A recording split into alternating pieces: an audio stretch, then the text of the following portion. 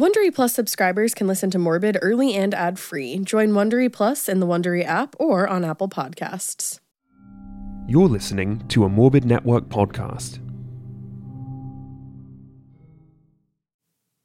Audible lets you enjoy all your audio entertainment in one app. You'll always find the best of what you love or even something new to discover. They offer an incredible selection of audiobooks across every single genre, from bestsellers and new releases to celebrity memoirs, mysteries, thrillers, which I'm super into lately, motivation, wellness, business, and even more. Audible's the destination for thrilling audio entertainment with highly anticipated new releases and next listen recommendations to habituate every type of thriller listener. Keep your heart rate up month after month with this pulse-pounding collection that you can't hear anywhere else.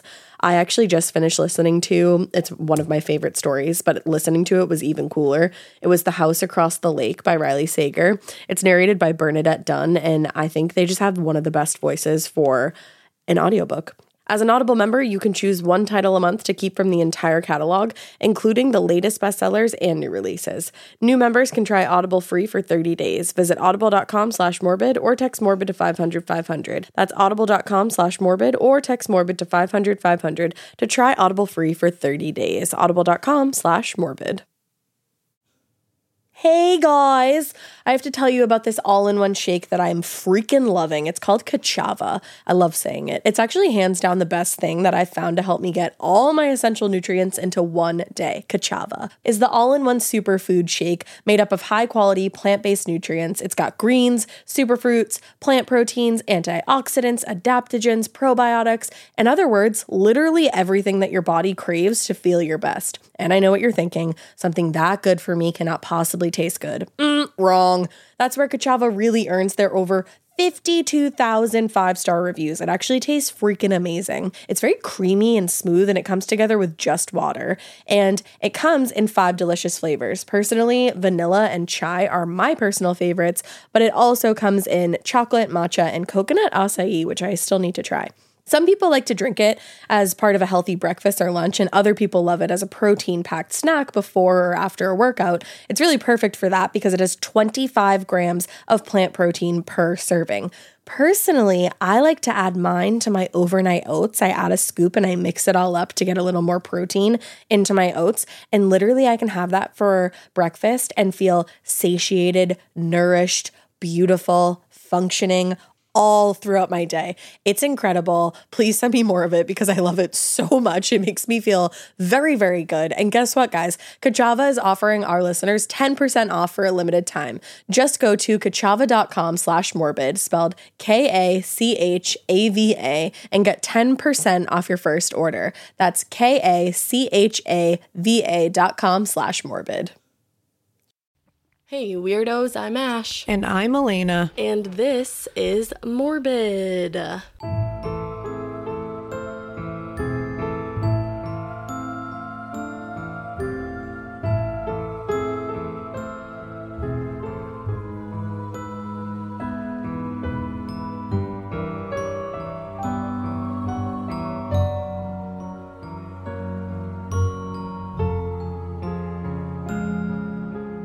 It's Morbid in the morning.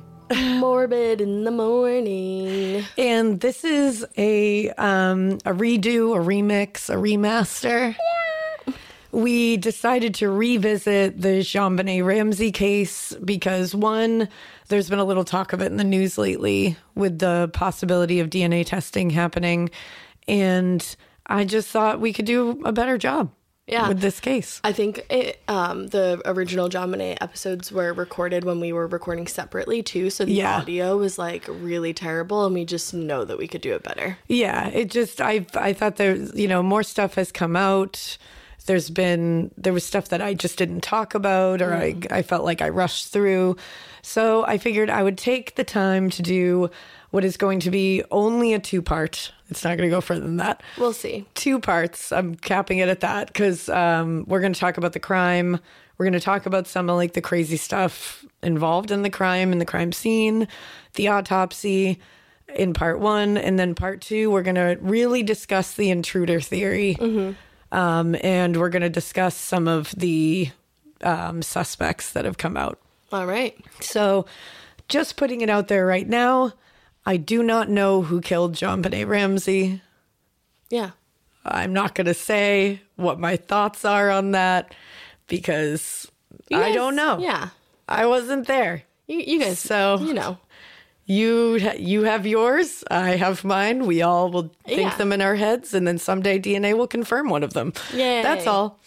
But right now, I just want to say that John Ramsey, JonBenet's father, did launch a Change.org petition where he asked the Colorado government to allow an independent agency to test DNA found at JonBenet's crime scene. Okay. And is pushing very hard to have that happen. Wow. So there's that. They're still petitioning as we speak police to allow Parabon Nanolabs, which we've heard before. That's like a pretty big lab that will test like especially old DNA. They're petitioning to have them test the DNA. JonBenet's half-brother, John Andrew, is also helping his father try to get this push forward. Nice. And in August, they did, Joe Biden did put forward a law that they were like really, the Ramseys were really, really like strong supporters of, that allows victims' families to help reopen cold cases. That's awesome. So that was a big deal. John Ramsey told KIRO 7 News, quote, "We want to do whatever can be done technically and resource-wise to find the killer of our daughter. And if we do that and we can't, then we will have to live with it. But we do not, but to not do it is criminal and negligent and lazy. The Boulder police have said they are actively reviewing genetic DNA testing processes to try to make this happen, but it has not happened yet." All right. And I think there was a lot of like sensational news coming out about it recently that everyone's like, we're going to know within hours.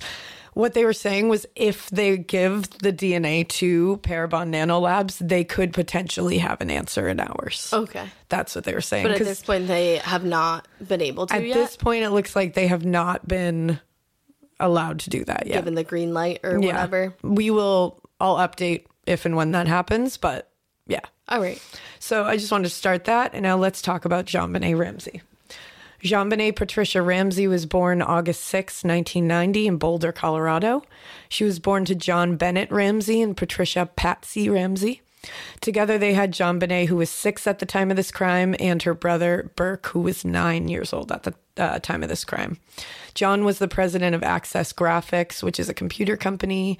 They were, a very like well-off family. They lived in like this beautiful like Tudor-style home. The home is beautiful. Yeah, it's a really beautiful house. But apparently it's like a very maze-like house. A lot of their former housekeeper actually said that. We'll talk about her in the second part for sure. But she said it's like very labyrinthian. So it can be like very confusing to get around. Okay. But not ideal. Yeah. But Patricia was his second wife. He had 3 children from his first marriage, a son and 2 daughters. One daughter, Elizabeth, actually passed away in a 1992 car crash. Oh, I remember that. Yeah, so that's like really sad. A lot of tragedy. Definitely. Patricia, Patsy, was a former beauty queen from West Virginia. She had held the title of Miss West Virginia, so that's like a big deal. She was beautiful for sure. Oh, yeah. This was a big point of pride for her. She carried it down to her daughter, JonBenet, who also had entered pageants from a very young age, like baby. Yeah. JonBenet had won America's Royal Miss, Little Miss, Little Miss Charleroi, Little Miss Colorado, National Tiny Miss Beauty, Colorado State All-Star Kids Cover Girl. I think she's won more, but that's like a good lineup that I found. There you go. I'm not going to share my thoughts on pageants.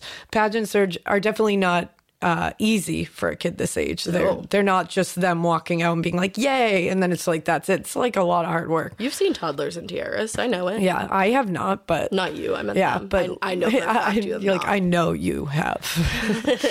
She was wearing a lot of makeup, were very interesting in adult costumes at times. Did she have a flipper? Yeah, I was just going to talk about that actually. She also had her hair lightened. Yeah. It was like bleached. And I was just going to say kids that age usually wear flippers to cover missing teeth, which I never understood because It's normal and adorable for kids that are 6 to have missing teeth. That's like Right. one of the hilarious and adorable parts of 6-year-olds. It's not like you're like old Miss California, like showing up on stage with no teeth. Well, that's the thing. So if these pageants are looking to truly find an adorable child who is age appropriate and not a baby who has been turned into an adult, then why would missing teeth matter in the judging process? I would not happen to know. Wouldn't it only help? Like, to me, that would only help because they're children and they should be looked at as children. And you should be like, oh my God, look at that cute little baby. Yeah, 100%. With her missing front teeth. Like, that's a baby. That's cute. We're supposed to be judging them based off of them being a child. But that to me just proves that they're being judged to look like an adult, Yeah, 100%. which again, I'm not going to share my thoughts on. Yeah, that's why I just said, yeah. You know that I was almost a pageant baby?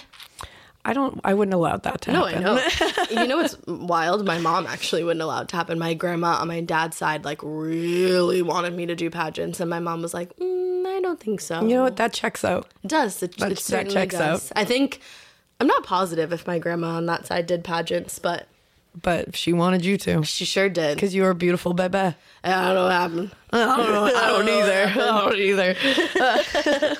So there was definitely some pageant mom behavior that was really focused on later when this case broke.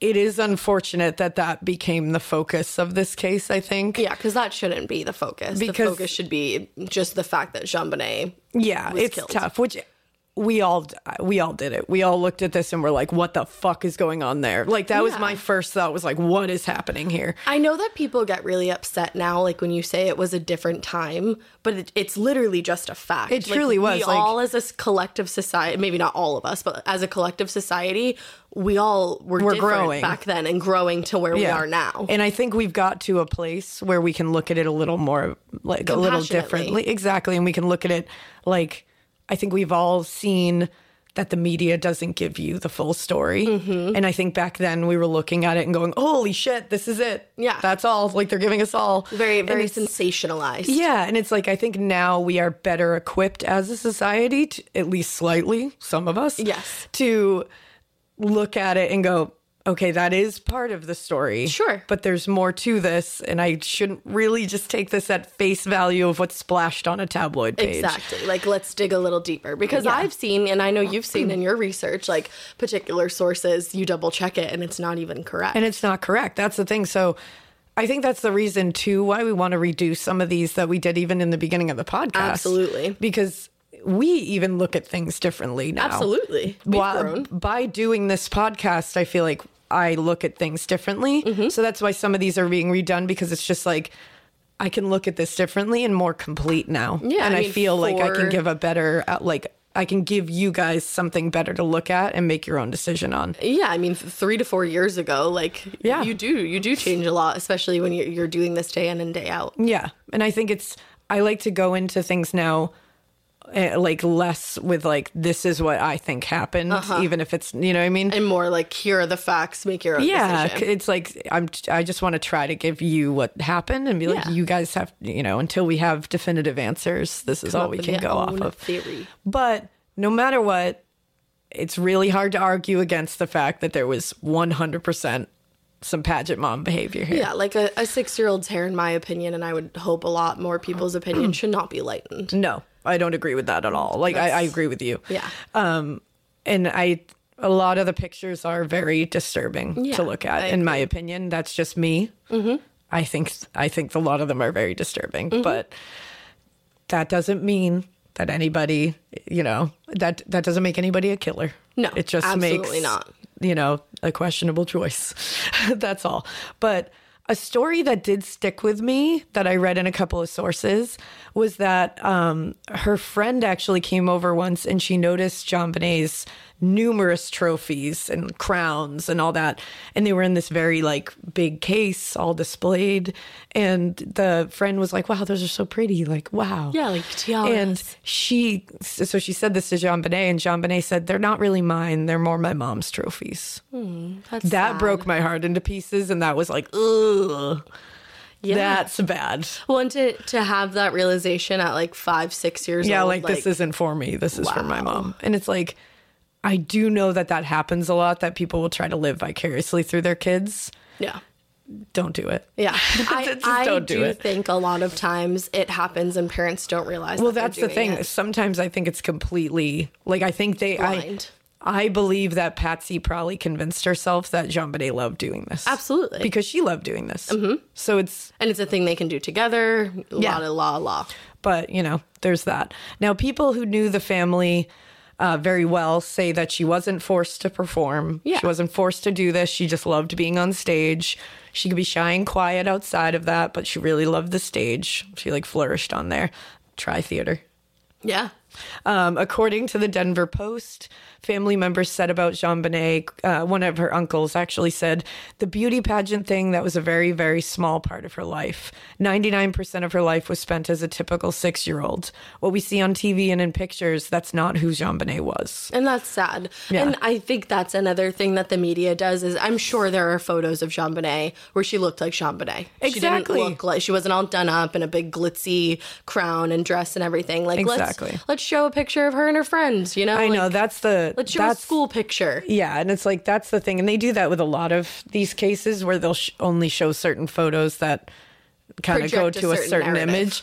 And it's like, you know, she's a brutally murdered 6-year-old. Yeah. Can we show photos of her that are like you said, like her just being a 6-year-old? Right. Like, do we have to splash all those to further perpetuate like pedophiles and like people who will take those in a way that they shouldn't? Mm-hmm. Like, we really don't need to do that. Like, just show her as a 6-year-old so everybody can be like, wow, that like start like actually grieve for her. Right.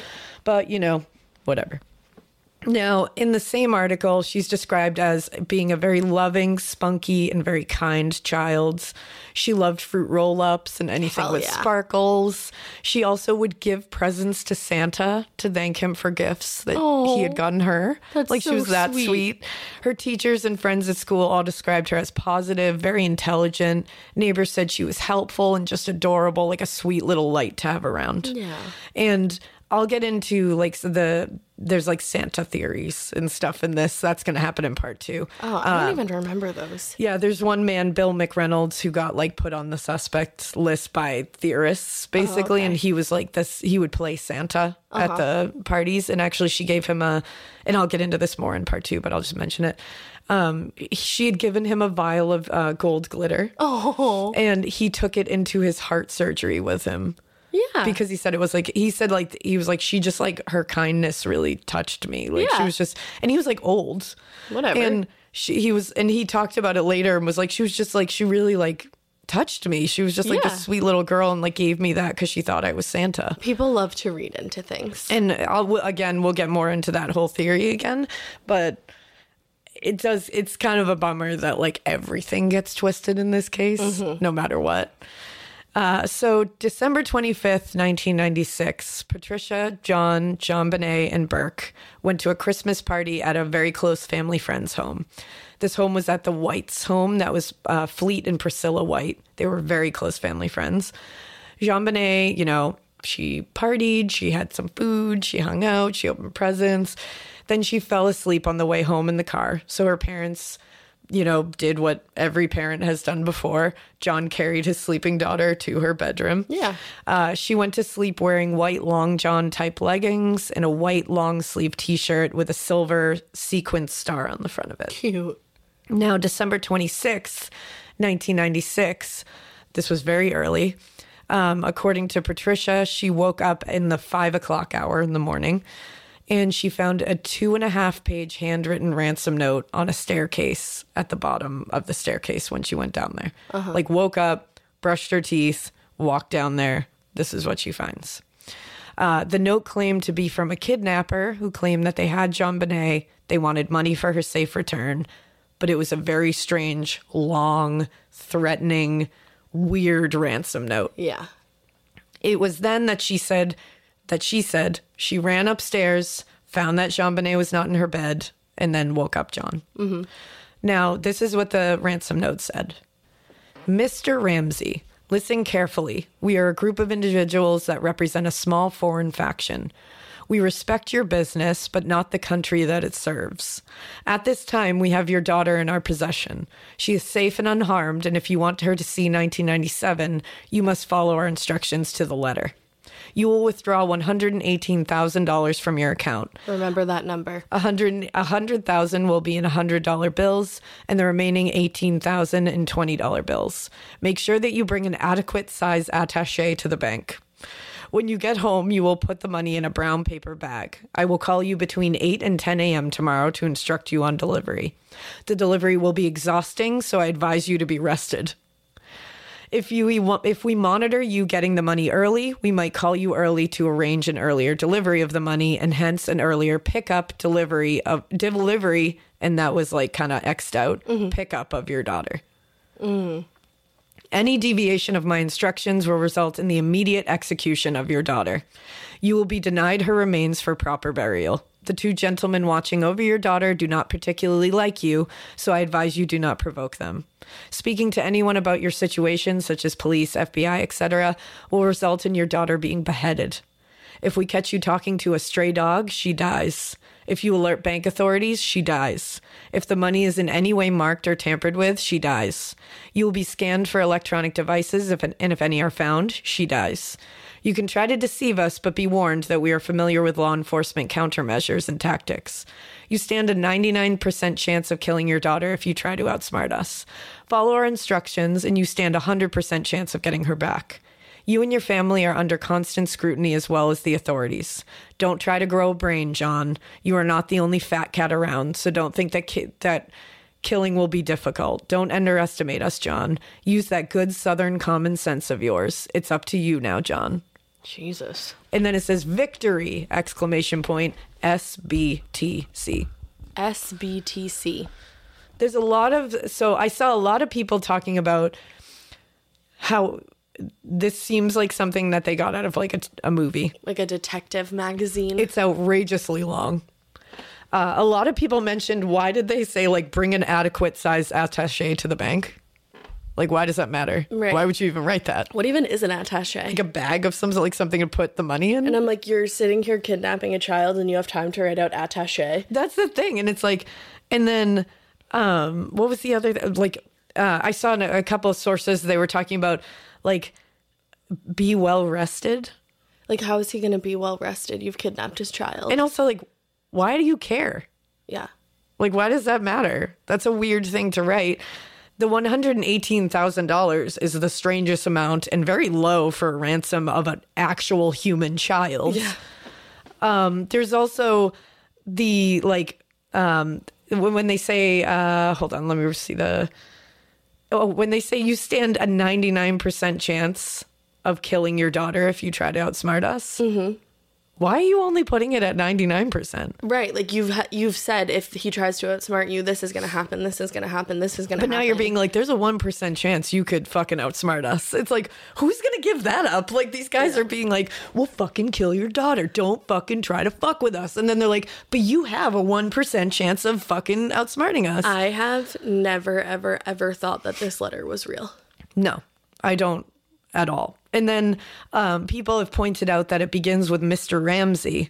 Mm-hmm. But then at the end it says, don't try to grow a brain, John. Right. So suddenly we're on a first name basis. You started this out with Mr. Ramsey. Well, and what about Why wouldn't you write Mr. and Mrs. Ramsey? Oh, don't worry. They wrote that in the practice note. Yeah. They wrote Mr. and Mrs. Ramsey. Mm-hmm. But this one's only to Mr. Ramsey.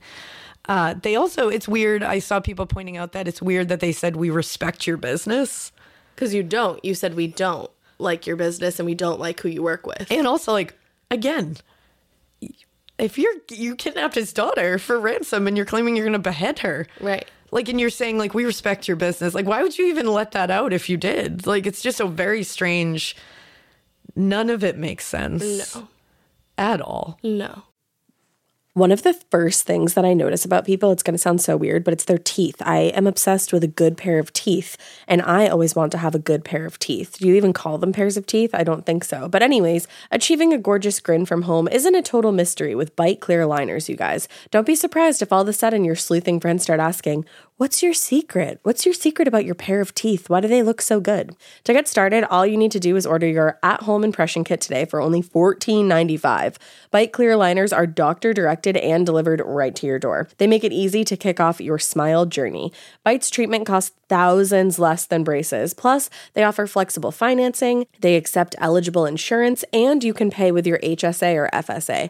I freaking loved using my Bite aligners. I would wear them during the day and nobody would even know that I was wearing them because they're kind of like invisible. It's pretty iconic. And my pair of teeth look great. Get 80% off your impression kit when you use code MORBID at Byte.com. That's BYTE.com. Start your confidence journey today with Byte. You can live out your MasterChef dreams when you find a professional on Angie to tackle your dream kitchen remodel. Connect with skilled professionals to get all your home projects done well. Inside to outside, repairs to renovations. Get started on the Angie app or visit Angie.com today. You can do this when you Angie that. So there was a partial draft of the note found in the home, written on Patsy's notepad. Weird. This note came from a notepad, Patsy's notepad that was in the home. It was written by a pen that was on the counter. So They didn't come in with paper and a pen. They found one in the house. Which, again, if you're going in to kidnap a child, like, you would think quickly, you would come prepared with a ransom note. That's the thing. You're not going to write the ransom note in the house during all the mayhem. No. You would bring the ransom note with you. Right. And you would not leave the pen behind that you used to write the ransom note. Yeah. These are the pieces of the puzzle that Peter Piper picked a peck. Well, I said a lot of pieces. You did. This is the piece of the puzzle that people do not understand. Yeah. How you explain this part, and I don't. And the practice. That's the thing. And I would love to know if it was ever asked, like, where do you keep this pen? Not this pen, excuse me, this pad of paper. They did ask. It was sitting on the counter in like a little, like the pen was in a little cup and it was like out there. Okay. But on another piece of paper in the pad, Detective Jeff Kithart, who was the handwriting expert for the Boulder police, later found a started and abandoned ransom note that said, and it said, one of them said Mr. and Mrs. and then a line. And it appeared that they had started to write an R but had stopped. Mm-hmm. It was like a line to begin an R. Sure. So the first one says Mr. and Mrs. Like, not only did you come into this house without a ransom note and took the time to write this ransom note there, but you didn't even know who you were writing it to. Right. Like, you actually at first were like, I'm going to write it to both of them. Then you were like, no, I'm going to write it to him. Like, why wouldn't you write it to both of them? Well, that's the thing. No. Because it wouldn't fit the narrative that this was business. Yeah. Now, John received a bonus of exactly $118,000 for that Christmas. Yeah. Which people have pointed to, and I originally pointed to as, there you go. That's how would anybody know that? Mm-hmm. But I will say the bank statement was out on the counter. Okay. So someone could have seen the amount deposited, and they could have used that as like, and here's my thought process on that, because I'm just trying to give all angles here just Absolutely. with facts. Whatever happened here, whoever did this, there was no ransom ever this was never a kidnapping. No. In my opinion, this wasn't a kidnapping that went bad. This was never a kidnapping. They would have come into the house with a ransom note, the end. Right. So this was all supposed to be staged. So they might have just looked at that 118 and were like, all right, use that number. Right. Like, it's just like, they didn't want that money. They didn't think they were getting that money. No. They never called to get that money. No. There just was never that happening. So if this is an intruder, then they could have looked, known they had to do this quick, and looked at that and said, okay, $118,000 just went into his bank account. I'm going to write that. Like, exactly. they could have just done that. Exactly. Or it can be someone closer that knew that money was there, and that could have been like a business, Yeah. But there's that. Wouldn't you also think, though, I don't know about it was the bank slip on the table. But wouldn't you think that you would ask for more because you're like, oh, if he just deposited that much into his account, then he must have more. He probably has money, and like you're looking around this beautiful home. That's the thing. The 118 is a very strange. Even if you did see that on the table, right? Like, but exactly. But then it's like, if this is like somebody who hates his business and is like a business rival, maybe that's like a pinpoint to be like I was supposed to we get know that what bonus. your Christmas bonus is. Okay. That's what we want for your daughter. But it's again very strange because it's like, for a human, that is a very low ransom. It is. And for somebody who is wealthy. Well, and that's the thing. Like, if you know him and you know him well, you know that he's wealthy, and why wouldn't you shoot your shot to get more? Yeah. That's the thing. In my opinion. No, it's true. It doesn't... It doesn't make a lot of sense. The other thing is, this is a fucking long note. Yeah.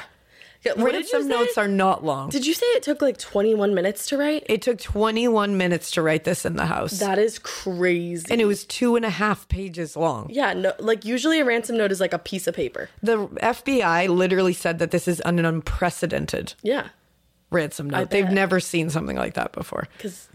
Nothing. And in 2015, former Boulder, Colorado Police Chief Mark Beckner said, quote, "The FBI told us they'd never seen a 2.5 page ransom note. No note has ever been written at the scene and then left at the scene with the dead victim at the scene other than this case." And wouldn't you also think that you would take the practice note with you? That's one. Or throw it in the trash even? Do something. Right. And also, if you are now trying to make this, like, get the money, like if you're really trying to like stage this, you would take her out of the house. Of course you would. So that you could still pretend that she was alive. Mm-hmm. You wouldn't leave her in the house so that they find her and then the ransom thing is over. Right. Unless your thought process is, we don't actually want the money, we just want to hurt him and we want him to find his daughter. Yeah. There's sides, but to me it's strange. But why would you go through the whole entire business? Exactly. Like, no. And why would you even write the ransom I just think it would be like a completely, if you were going to sit down and write a letter, and we all know that she was in the basement, I think you would write a very different, cruel letter. Like, right? Like, here are the steps to go find your daughter. That's something the thing. Terrible, you know? And again, like, that's a long time to sit in someone's home in the middle of the night. Right. After killing their 6-year-old daughter. Yeah. And just taking 21 minutes to write a note. And presumably, like, and I know you're going to get into this, presumably also stopping for a snack. Yeah. Or just like, it's very strange. It's very strange. And again, 21 minutes, like 21, what intruder does that? No. That's, a lot of people have that's the part that people are having trouble wrapping their brain around. Of course. And I continue to have trouble wrapping my brain around it. Some of this stuff you can sit there and go, okay, I can go to an intruder theory with this. Like, I can go somewhere else with this. But this, I don't understand this. No. But like, I mean, strange things happen, but this is real strange. So experts think the note writer intended to disguise their natural handwriting. Mm-hmm. They don't think that this was their organic handwriting. They were trying to disguise it. A 1997 Vanity Fair article spoke to, quote, an investigator closely involved with the testing of the ransom note. And they said that they analyzed 74 handwriting samples, and Patricia Ramsey's handwriting was the only sample that, quote, set off alarm bells. Oh. So there's that. In 2001, handwriting analysts Larry Ziegler and Gideon Epstein thought Patricia could be the writer of the note. Okay. Colorado Bureau of Investigation report said, quote, and this is the Colorado Bureau of Investigation's report, said, quote, there are indications that the author of the ransom note is Patricia Ramsey. Okay. So there is a lot of people looking at it and saying that they believe that she might have written it. But on the other hand, handwriting analysis can be a little funky. Iffy. Yeah. And even in their reports, like, it's not definitive. It's none of them are saying she is absolutely 100%. Exactly. But weird. If you look at her handwriting next to this handwriting, it's pretty close. Yeah. And there's a lot of little things, quirks, handwriting quirks that they look at that are the same. throughout. I remember watching, I think it was a few years ago. I actually think it was right around the time that you had covered this case. I remember seeing the handwriting myself. Yeah. And the comparison, it's very similar. It is. But then you have to, these are the things that you can look at both sides. Yeah, absolutely. Because they're not definitive, but they're slightly damning in some ways. So it's like one of those things. And again, like what that person wrote could set off alarm bells. Yeah, exactly. So there's that. That is a thing. And that has remained a thing, that her handwriting is very similar. It's the only one that made them really go, Did she ever say anything about that you know of? She always denied any of that and would say the same thing we're saying, that like people's handwriting can look, and if they were disguising their handwriting, then that's not my handwriting. Right. So there's that. And people do have similar handwriting. Oh, for sure. Absolutely. Now, Patsy called 911 at 5:52 a.m. After she got, and we're going to get into the 911 call, but after she called, she immediately called friends and family right after. The note said specifically not to do any of that or your daughter dies. Right. And that we are watching you. Like monitoring. I get that this may just be instinct, that you need to call people because you're panicking. Yeah. But if a note says your daughter is going to be beheaded and we're watching you, don't call anyone except 911. Yeah. Like, get a police officer there. You know what I mean? Like, I understand that.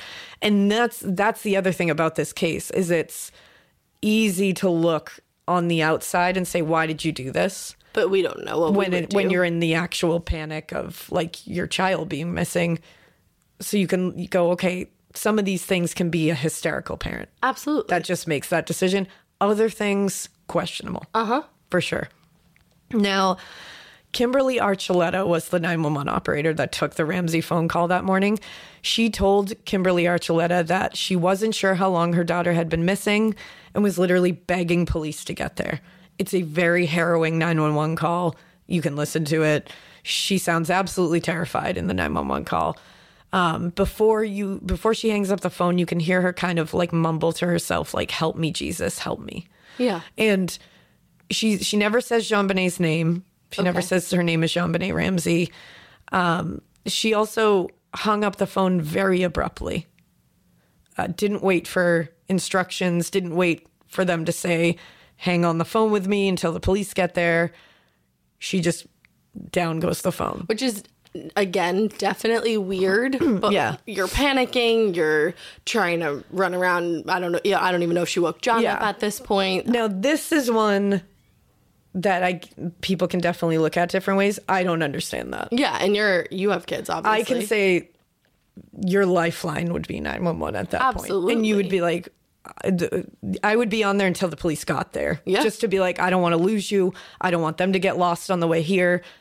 Police keep telling me they're coming. Tell me that they're outside. Tell me that they're here. Like, that would be my thought, I would think. Because that would be like, just you're safe. Like, somebody needs to get here and help us. Yeah. And if you hang up, you've ended that lifeline and you just have to wait to see when they show up. And it's like, I would want somebody being like, they're around the corner. They're on your street. They're pulling in your driveway. They're coming up your walkway.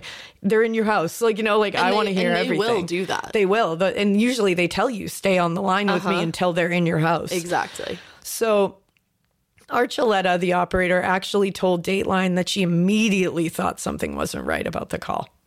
She said that the end of the call was strange because, again, she ended the call abruptly. And she didn't say anything that indicated an end to the call. And the phone didn't actually disconnect. She said, like, it just kind of went back on the cradle, but didn't actually disconnect.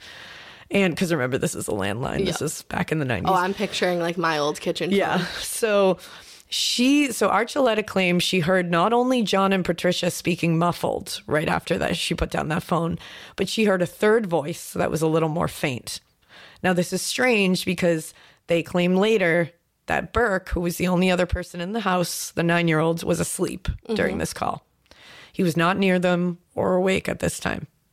So people have listened to the audio of this call, lots of different experts, and they hear various things in these muffled voices a little bit, but it's all pretty much the same. There's not a lot of variation with what they hear. They hear a couple of different things. It's a little, when you listen to it, with an untrained ear, I think it's a little like EVPs where you can probably hear what you want to hear if you try hard enough. But mainly what they hear is a male voice who is thought to be John Ramsey saying angrily, "We're not speaking to you." And then they hear a female voice thought to be Patsy say, "Help me, Jesus, help me, Jesus." Mm-hmm. Then they hear a young male child say, "Well, what did you find?" Yeah. Now, also, according to an article by Bella Brennan, Kim, the 911 operator, was quoted as saying about Patsy, quote, "If you hear the frantic in her voice as she's speaking to me, where she couldn't even answer my questions, it immediately stopped. It sounded like she said, 'Okay, we've called the police, now what?'" Mm-hmm. And that disturbed me. Yeah, of course. Because she said basically that panic, that phone went down. She thought she hung it up, and then she turned and said, "We called the police, now what?" Yep.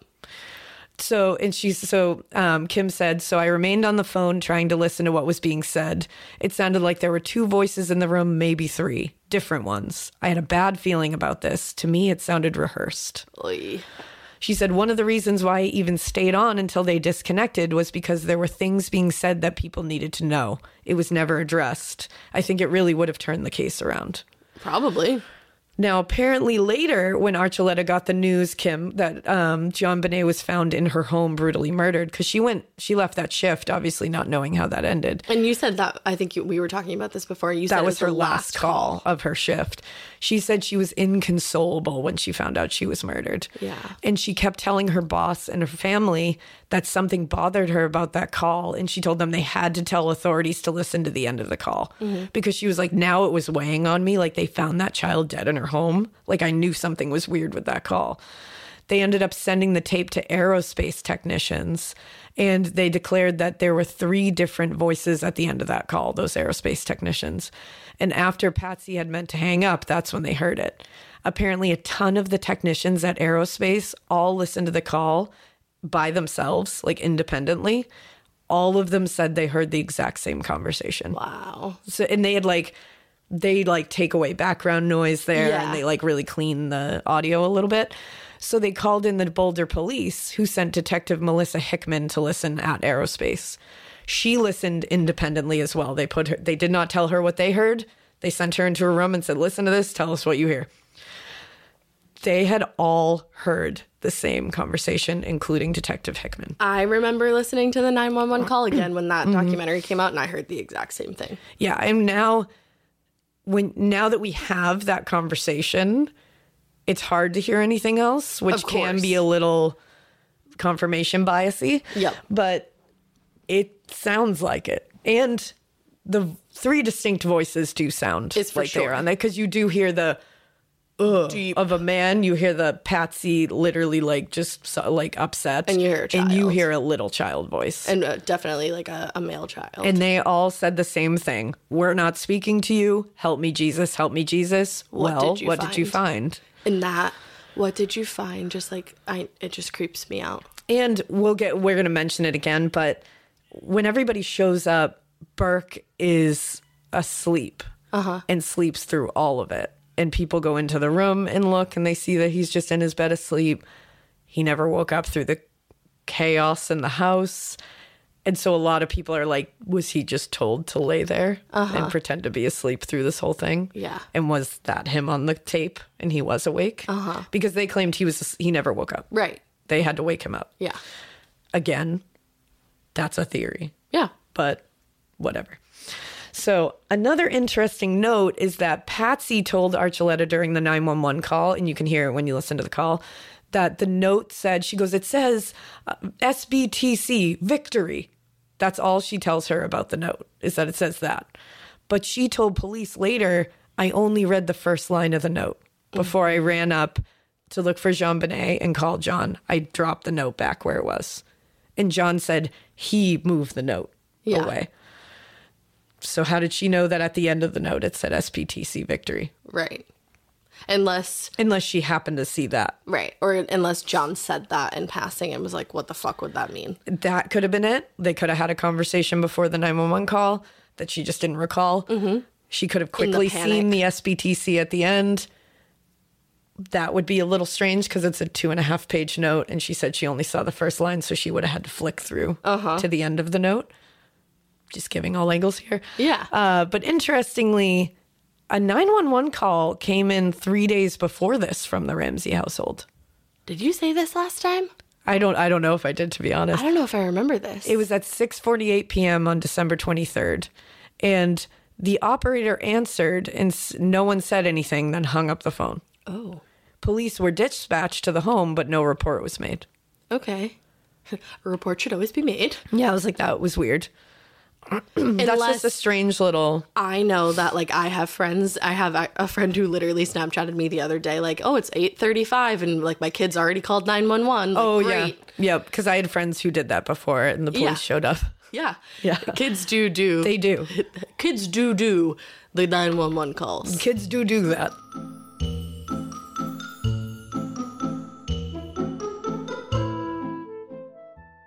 Have you heard you can listen to your favorite gripping investigations ad-free? Good news! With Amazon Music, you have access to the largest catalog of ad-free top podcasts included with your Prime membership. To start listening, download the Amazon Music app for free or go to amazon.com/ad-free true crime. That's amazon.com/ad-free true crime to catch up on the latest episodes without the ads. Discover the secret to healthy skin with Drunk Elephant's new Bora Barrier Repair Cream. This is their thickest, richest cream yet, and it's a perfect addition to your skincare routine. My skin has been ridiculously dry this winter season. Like, it was painful, I'm not even kidding you. But if your skin is dry, if you have age-related chronic dryness, or if your skin just needs a little extra love post-procedure, let me tell you, this is the cream for you. Drunk Elephant's new Bora Barrier Repair Cream is a buttery, ultra-rich lipid cream that is a heavy freaking hitter for a compromised skin barrier. It provides a replenishing blend of ceramides, lipids, natural minerals, and potent antioxidant compounds that is clinically proven to provide 24-hour moisture, reduce redness, and firm skin. Let me tell you something, I've been using this for over a month now, definitely. And my skin does feel really firm, actually, now that I'm thinking about it. And it feels so replenished because, let me tell you, like I said, it's been so dry, but not anymore thanks to the Bora Barrier Repair Cream. Discover Bora Barrier Repair Cream online or in store at Sephora or at drunkelephant.com.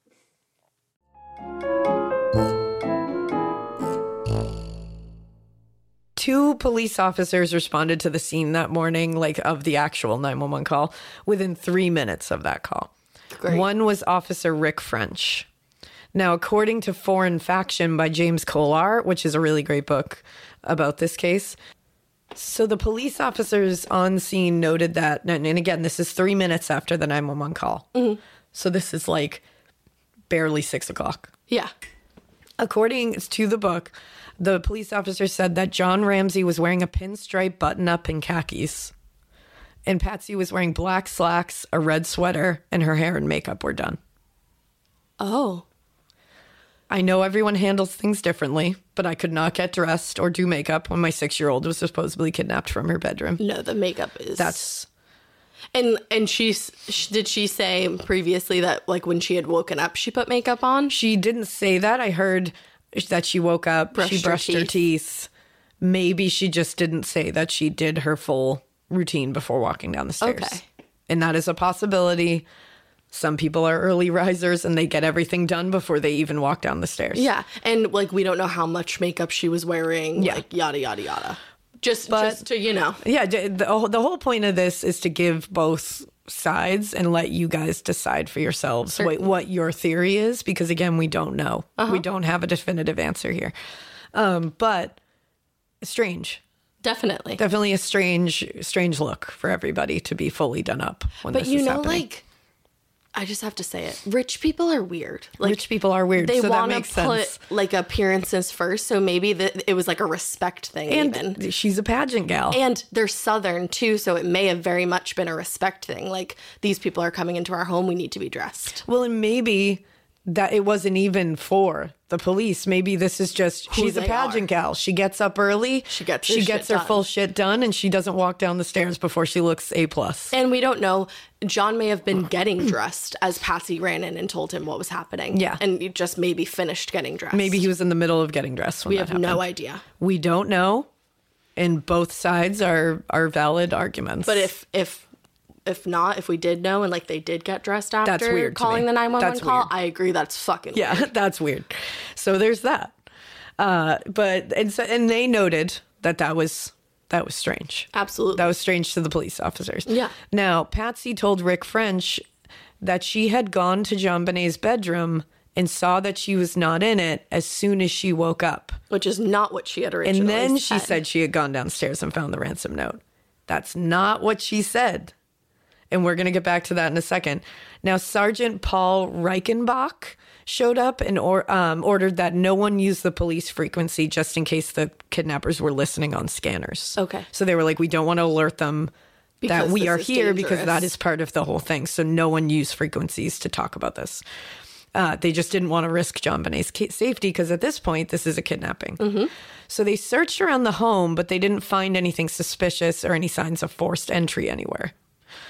And everybody claimed we locked all the doors.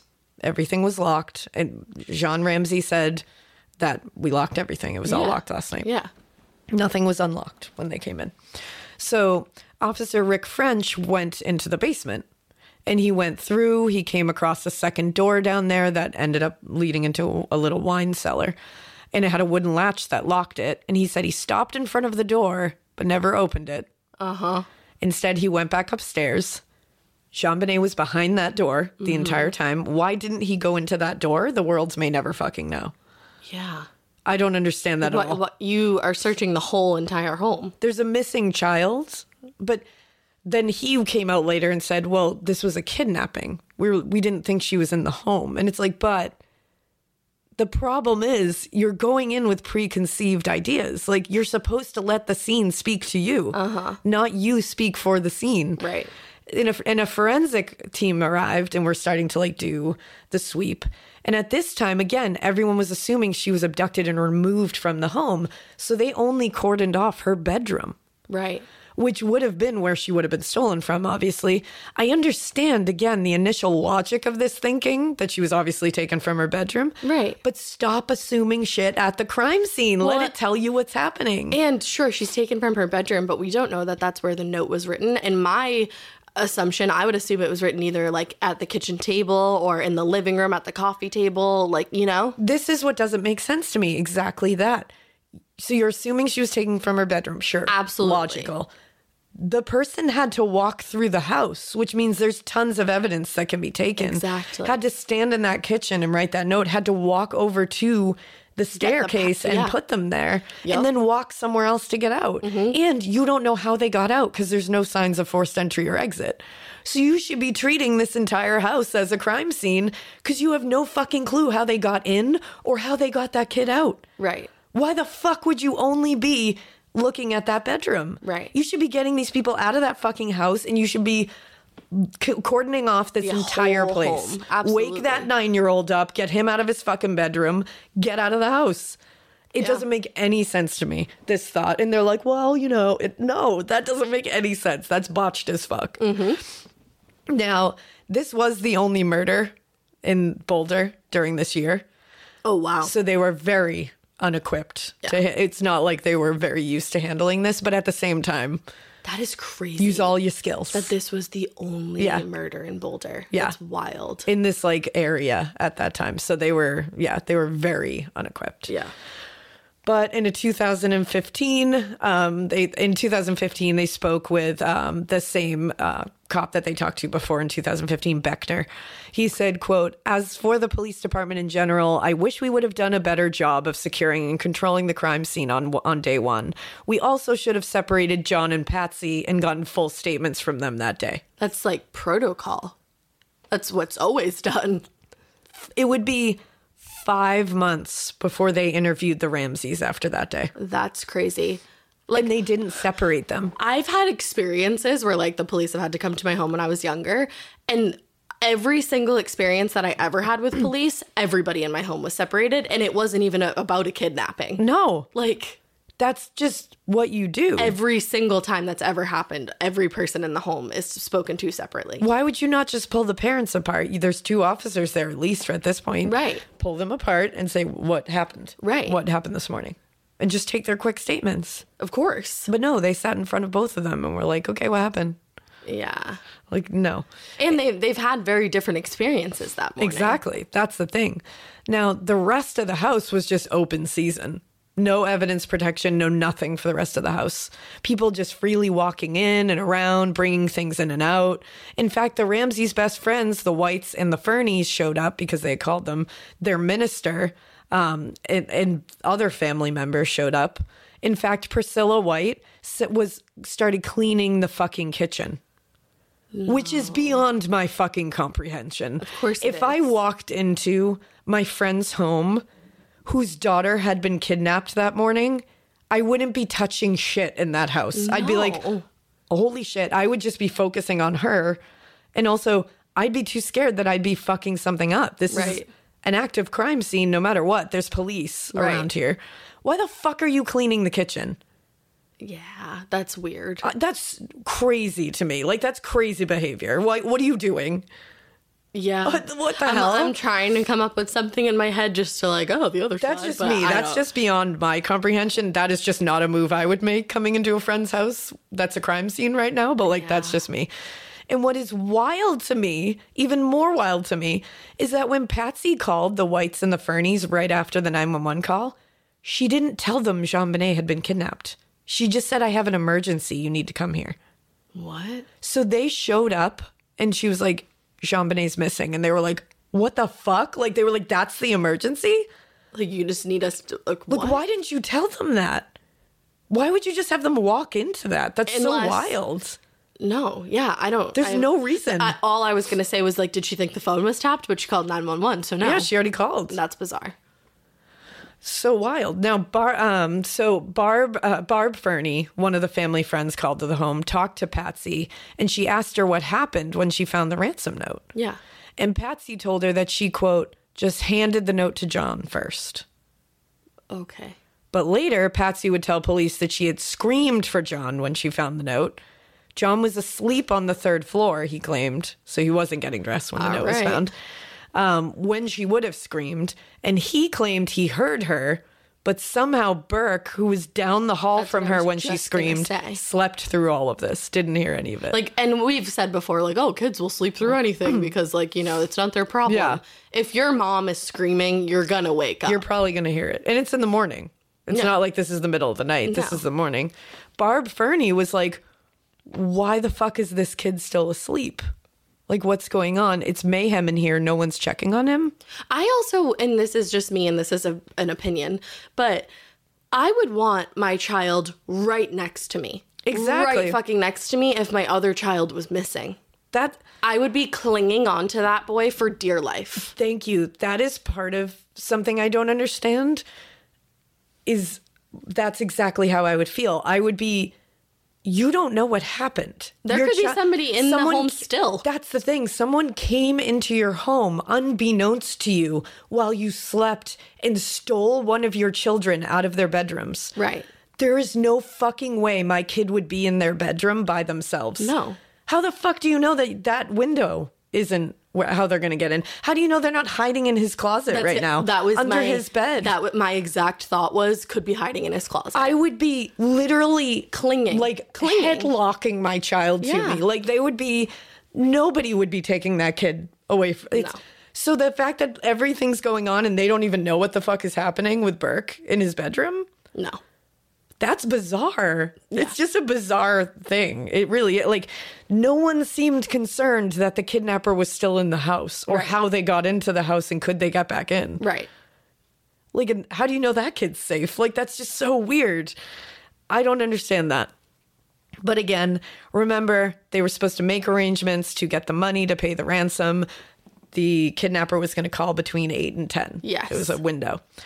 So 8 a.m., Detective Linda Arndt arrived at the scene. Patsy told Detective Arndt that she had gone downstairs, found the ransom note, and then ran upstairs and found JonBenet missing. This is, again, not the order that she has given. It has flip-flopped many times. So they were ready to, and again, that is something that can be, I'm hysterical, I don't remember what happened. Yep. But not the same. So they were ready to do the ransom exchange at the time given by the note. So they're sitting there, they have the phones are ready, they're tapped, they have like the whole thing set up in like a solarium, like a little sunroom. Yeah. They're ready for this call, 8 to 10, they got to sit there. They want to make sure that it's tapped so they can trace it, all that. The 8 o'clock comes around, nothing happening. By 10, the deadline had passed for the money to be transferred. The ransom note writer never called. And Detective Arndt said that literally no one in the family noticed that the deadline came and went. No one asked about it. Oh. That would be my first question. I would be panicking that they hadn't called yet. And I would also think, have they not called because I called the police and now my child has been beheaded? But no one even noticed that it was 10 a.m. Like they were not even. That is your... I don't even know what the word is. That is the biggest thing on the docket right now. Oh, that's priority number one is that time frame. And if that passes, then it should be like DEFCON 1. Full blown. Holy shit, what the fuck is going, like, what do we do now? I would be hysterical. Yeah, because what do you do now? I would absolutely be hysterical. Like because what? You would assume that they didn't, you would 100% assume, had you read that note, if they didn't call, they know all these people are at the house. I'm clearly and they being killed my daughter. Closely watched, and they killed my daughter. That's what I would think. Now, John Ramsey also left the room that had the tapped phone in it 3 different times. Mm-hmm. And when it rang for something unrelated during the time frame, like someone else called, he had to run back in the room to answer it. And the detectives there were like, why would he leave the room? Because if they called, why would you have to want to run from another room and possibly miss the call? Uh-huh. Like, wouldn't you just be locked to that, just waiting for it? So you could grab it immediately? I would, yes. The only thing I could potentially look at differently is maybe he could not handle the pressure of sitting there looking at that telephone waiting and knew that he would run back in and get the call. And that is something I can understand too. Right. Like, that it's too much. And they did say that he was like totally just panic stricken. Okay. Like he was pacing around. He couldn't sit still. He was like... Yeah. He wasn't just sitting there like... So I think that is probably So that could absolutely be part of it. Now, Officer French made a sweep through the house. Fleet White made his first, he made a sweep through the house. He didn't find anything. Fleet White went down to the basement for the first time. Uh-huh. They're just allowing people to walk through this house. I just want to point that out. They're just like, yeah, so sure, bizarre. Go down to the basement. And he said later, Fleet White said he, quote, observed the window to be closed, but unlatched and left it in that condition. So there was an unlatched window down in the basement. And it was the middle window. Like there was like these 3 windows, like a basement window. Mm-hmm. You know what I mean? That has like a grate and everything that is from the floor. Now, according to Foreign Faction, Fleet White is the only one who, while walking around searching, because people were searching for her, including John Ramsey. Yeah. He's the only one who called out JonBenet's name while searching for her. No one else did. Yeah.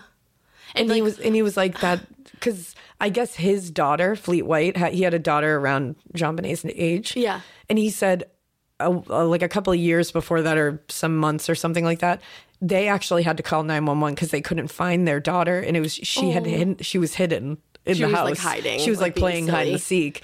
So he said that was on his mind. Right. So he was calling for her, being like, hopefully she'll just come out. Yeah. Because he was like, JonBenet, you're scaring everybody. Please come out. Like, right. You know, we're here. Like, we just want to see you. But no one else was calling her name. And that's bizarre because we've had that experience before where like one of your kids will run in the house and play hide and seek. What the fuck? And we're screaming their name, like fully panicked. Yeah. And he said when he went down to the basement and he saw that unlatched window, and he said he didn't touch it, but he said he saw the wine cellar door with the wooden latch on it. And he said he opened that. And he said he looked in, but it was pitch black. And so he said he was looking for a light. And he said he actually stepped into the wine cellar and was like feeling around. And he said, I looked through the darkness and I didn't see anything. I couldn't see a form. I couldn't see anything. And I was like squinting, trying to find a light. And he's like, but I didn't want to go too far in there. I didn't know where a light was. Yeah. So he's like, so I just left because I didn't see anything. That's so haunting when you know that JonBenet was she was in there. right there. That's terrible. Now, John Ramsey gave, at this point, the police had John and Patsy give handwriting samples right away because they wanted to pass them off. And Detective Jeff Kithart, who was the handwriting and fraud expert, he was the one who said later, like, this is a little strange. Alarm bells. He was the one that found the practice at this point. He found the practice ransom note. And he said whoever had written the ransom note clearly had started it a few times in that notebook, which is very strange. Now, 10 a.m. came. Again, the call didn't come. So John went down to the basement. Again, why is this happening? Why are we allowing people to just keep searching? Like civilians. Why are we allowing this without a police officer with him? He's now the third person to go in the basement. Why is everybody continuously going to the basement? Yeah. And while he was down there, he mentioned that there was a broken window and it was open. And just under it was a suitcase that had been set up. But he later said that he actually broke that window accidentally because he got locked out. Oh, okay. Like a few weeks prior, and they just hadn't gotten it fixed. Always get those fixed. Yeah, because that's like a big deal, It's a big security issue. Now, he closed the window when he went down there and just went back upstairs.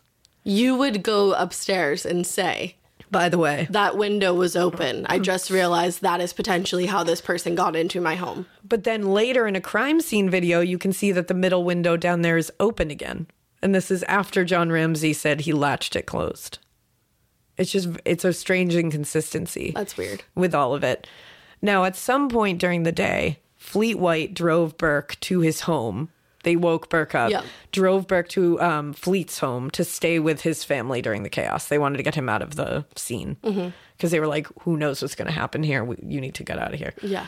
So around 1 p.m., Detective Arndt asked John Ramsey and Fleet White, who had come back at this point, to search the house for anything that seemed amiss. Okay. At first, I was like, what? Why are you asking two civilian men to search the house? Like, why are you asking them to? You're a detective. Yeah. What is going on? I did read that they said it was just an attempt to try to give John Ramsey something to do because he seemed like he was losing it. Okay. Like he was frantically pacing around, and she was like, I needed him to have something to focus on. Okay. Because he was losing it. I don't think that's a great... I think that was probably a regrettable decision on their part. Also, she told him and White to search the house from, quote, top to bottom. And he went straight for the basement. Okay. Could be preference. Could be that he was like, I'm going to start at the bottom and end at the top. Yeah. You're already on the top. You're already in the middle floor, so you might as well just go to the top and end at the bottom, I would think. But that's me. Yeah. You know? So they started in the basement to work their way up. And this was both of their second trips down to the basement at this point. Now, again, the first trips where they went solo. Yep. When they went down together, Fleet saw the broken part of the window and he was like, oh, I didn't notice that the first time. Like, there's a broken window. And Ramsey was like, oh, I was locked out. I broke it. And he was like, Yeah, you should tell people. Like that's how somebody could have gotten in. That's pretty, like, what the fuck? And he was like, oh, yeah, it's fine. And he said, now... This is weird, too, because later, I guess police said it was not clear from either of the men's later interviews with the authorities whether they had opened the middle window. So it's weird that it was in the crime scene photo, it's open. Yeah. Neither one of them would say that they opened it. And why would you open it? It's just really weird. John opened that wooden latch door to the wine cellar, John Ramsey. This is when he found his daughter, JonBenet, was lying on the ground with a white blanket over her torso. Her hands or arms were over her head. This is really rough, by the way, guys. Yeah. There was a nylon cord around them, her wrists and her neck. There was duct tape over her mouth. She was wearing the long white T-shirt with a silver sequin star on it and long white Long John style leggings. The cord around her neck was pulled incredibly tight to the point that John couldn't even initially see it around her neck. Oh, wow. It was so, like, indented.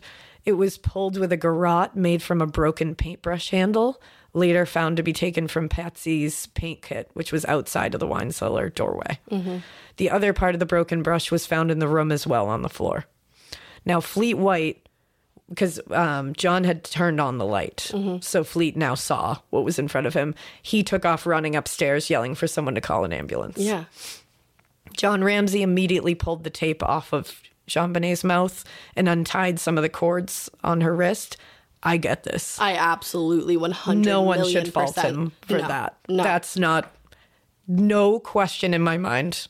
I would pull the tape You off. wouldn't be thinking of forensics in that moment. No. You would think, oh my God, get this off my baby. I need to get this shit off my baby. Exactly. Like these cords around her wrists and this thing, like, yeah, I get it.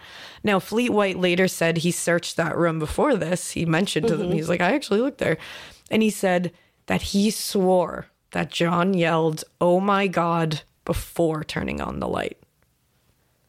Now, John Ramsey told police later that you could clearly see the blanket, the white blanket, even without a light. He saw the form of the blanket, and that's why he yelled, oh my God. And he knows his home a little bit better, I will Yeah, say. there's that. I get that a little bit. Now, Fleet White, his best friend, said no. He said, I stepped into that room a bit to try to find that light, and I didn't see anything.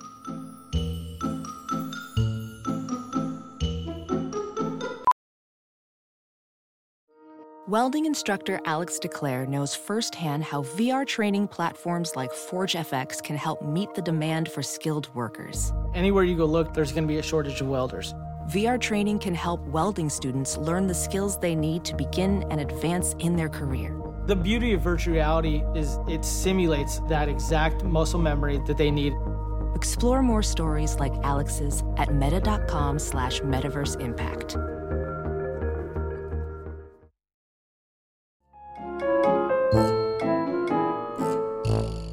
Later, investigators did a test on this room to see if they could see.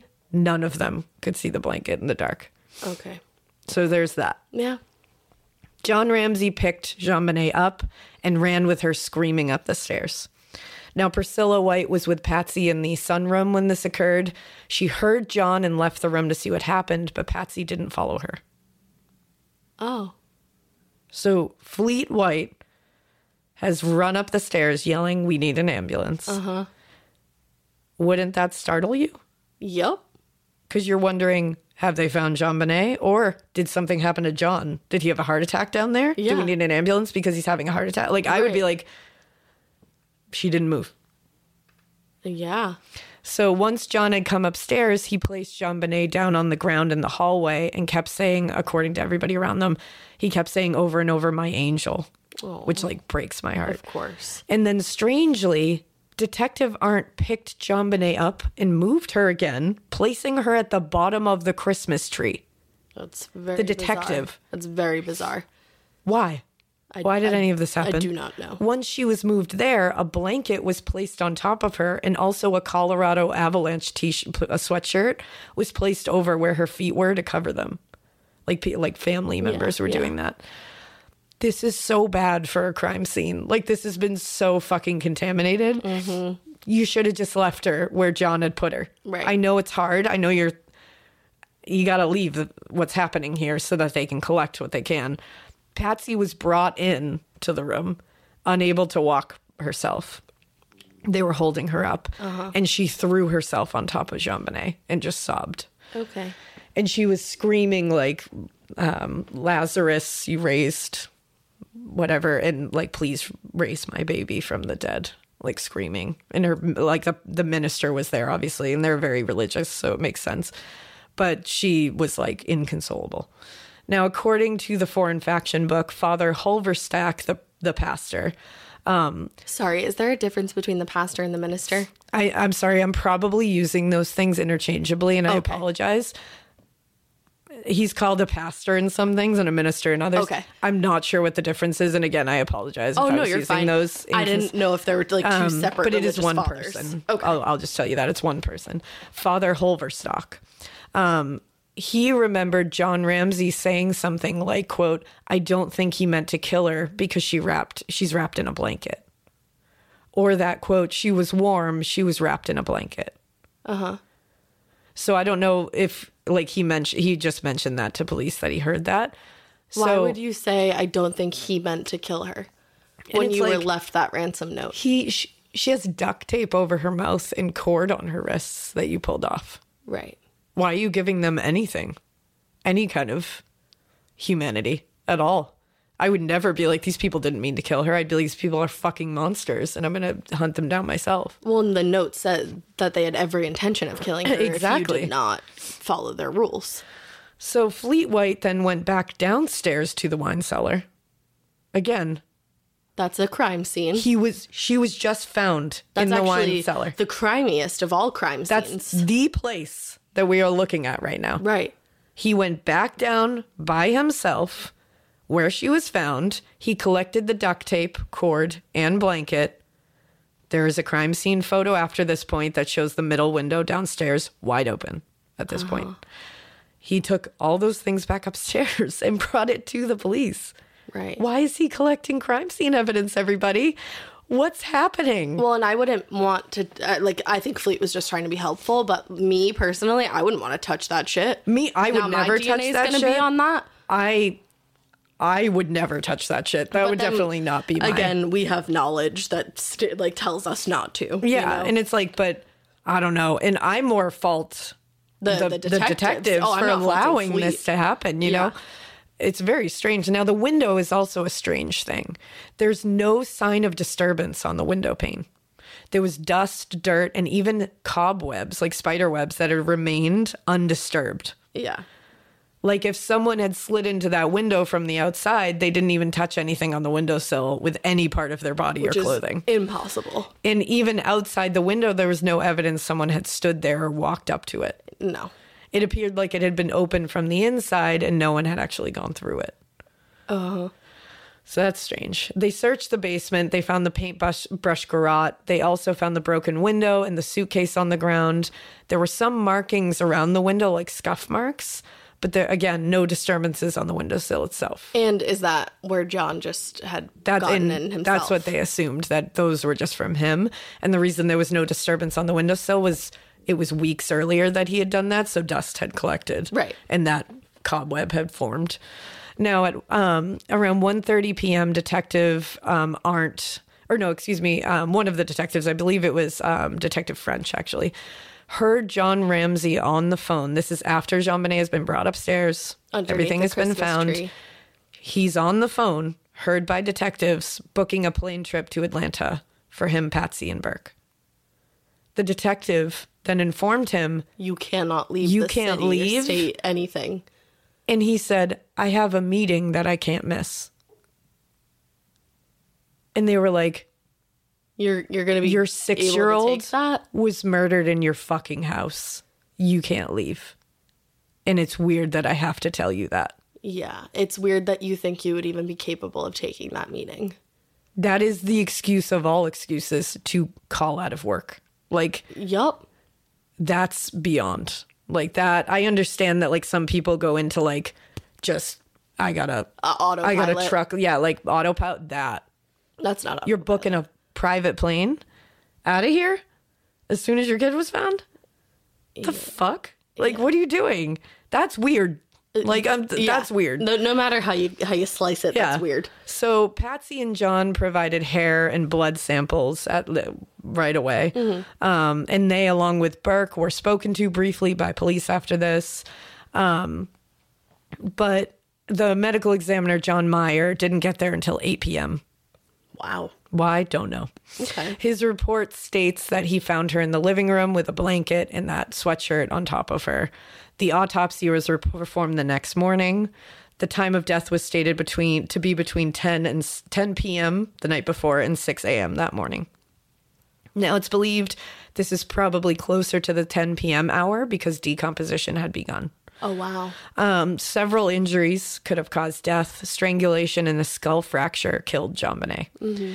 The official cause of death was listed as asphyxia by strangulation associated with cranocerebral trauma.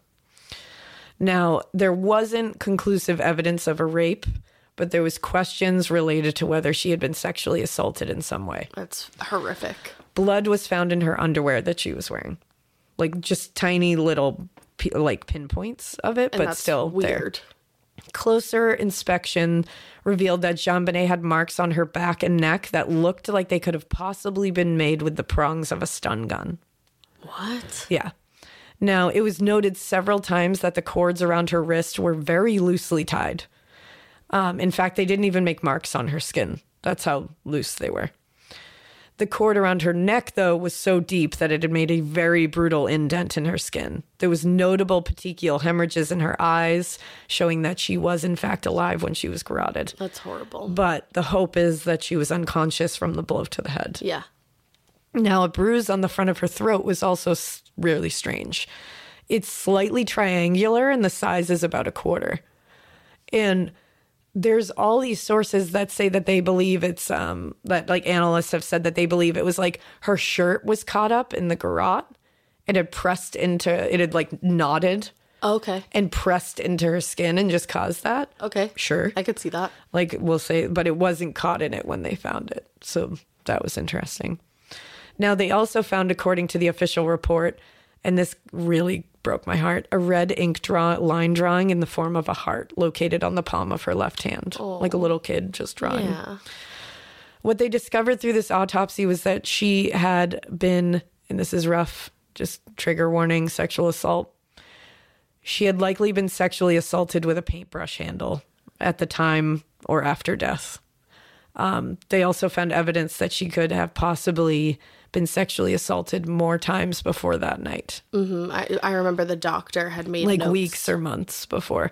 There were several experts and physicians who all conclusively agreed on this fact. That's so sad. Her pediatrician says they never found anything amiss, and that she had visited like 30 something times in the past like 3 years or something like that. Mm-hmm. And that they never questioned or were worried about that. But who knows? Well, yeah. Now, the cords were very interesting for other reasons, too. The cord that was wrapped around the homemade garrote and then around her neck was from a new roll of cord. It was white cord. They knew this because you know how new cord or rope will have like a melted end? Yeah. Almost like there's like glue on the end or like something. Like an anglet. Like it's a very like smooth end. Mm-hmm. Yeah. That's what was on the garrote.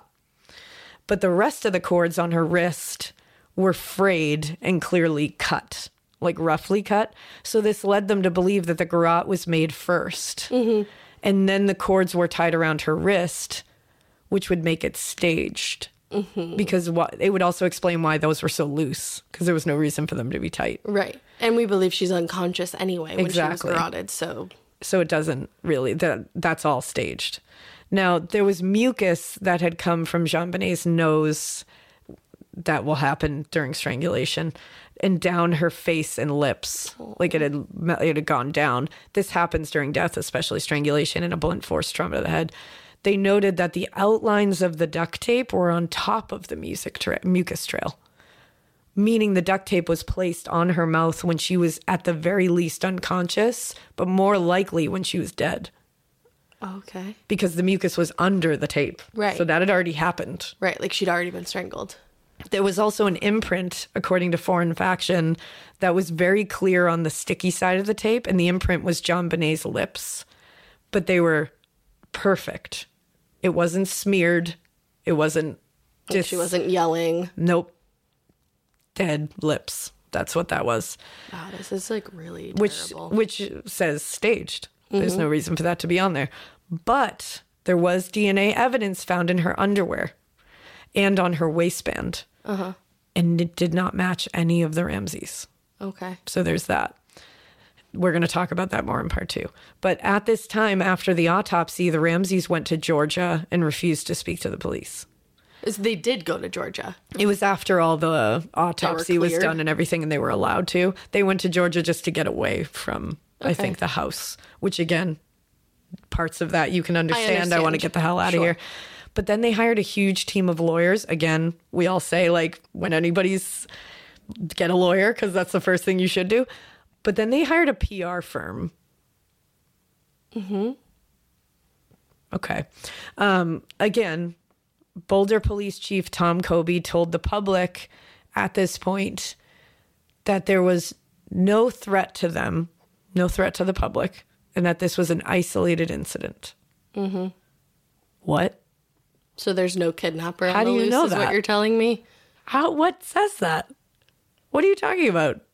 A kid was just murdered in her house. And we don't know who did it. And everybody in the neighborhood was like, we were fucking terrified. Of course. Like, we were terrified. Like, somebody had broken into their house and killed their kid in the middle of the night. And there's you're no telling public us there's threat? no threat? What does that mean? You got to explain that, man. Now, we are going to end part 1 here.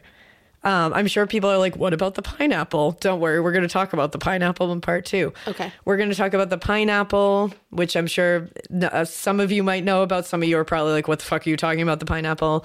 It's a big deal. It's huge. We're going to talk about the flashlight. We're going to talk about the suspects. And we're going to talk about the theories. All right. In part 2.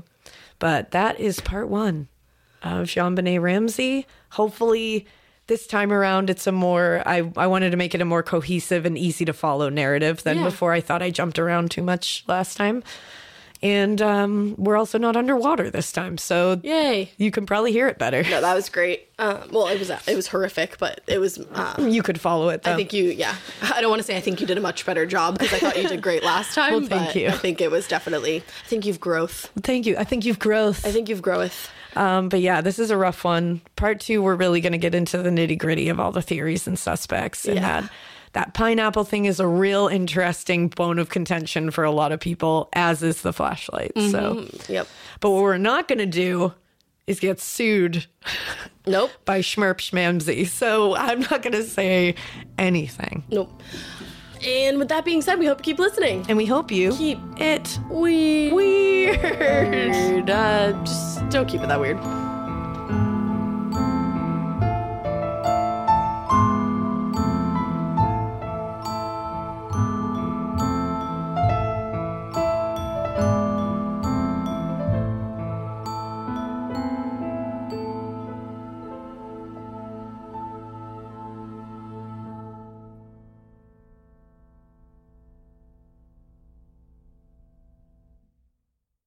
Follow Morbid on the Wondery app, Amazon Music, or wherever you get your podcasts. You can listen to episodes early and ad-free by joining Wondery Plus in the Wondery app or on Apple Podcasts. Before you go, tell us about yourself by completing a short survey at Wondery.com/survey. Hey, weirdos. We have a ton of episodes that we think you will just love, but if you scroll down the feed just a bit, there's one we think you should definitely check out if you missed it. Episode 531, Tom Bird and Lorna Anderson Eldridge, is one of our favorite episodes. And you might even get a little bit more out of it, especially in light of the viral TikTok series, Who the Fuck Did I Marry?, that is taking the internet by storm. Here's the deal, you guys. Tom Bird and Lorna Anderson, they wanted to spend their lives together. But there was a catch.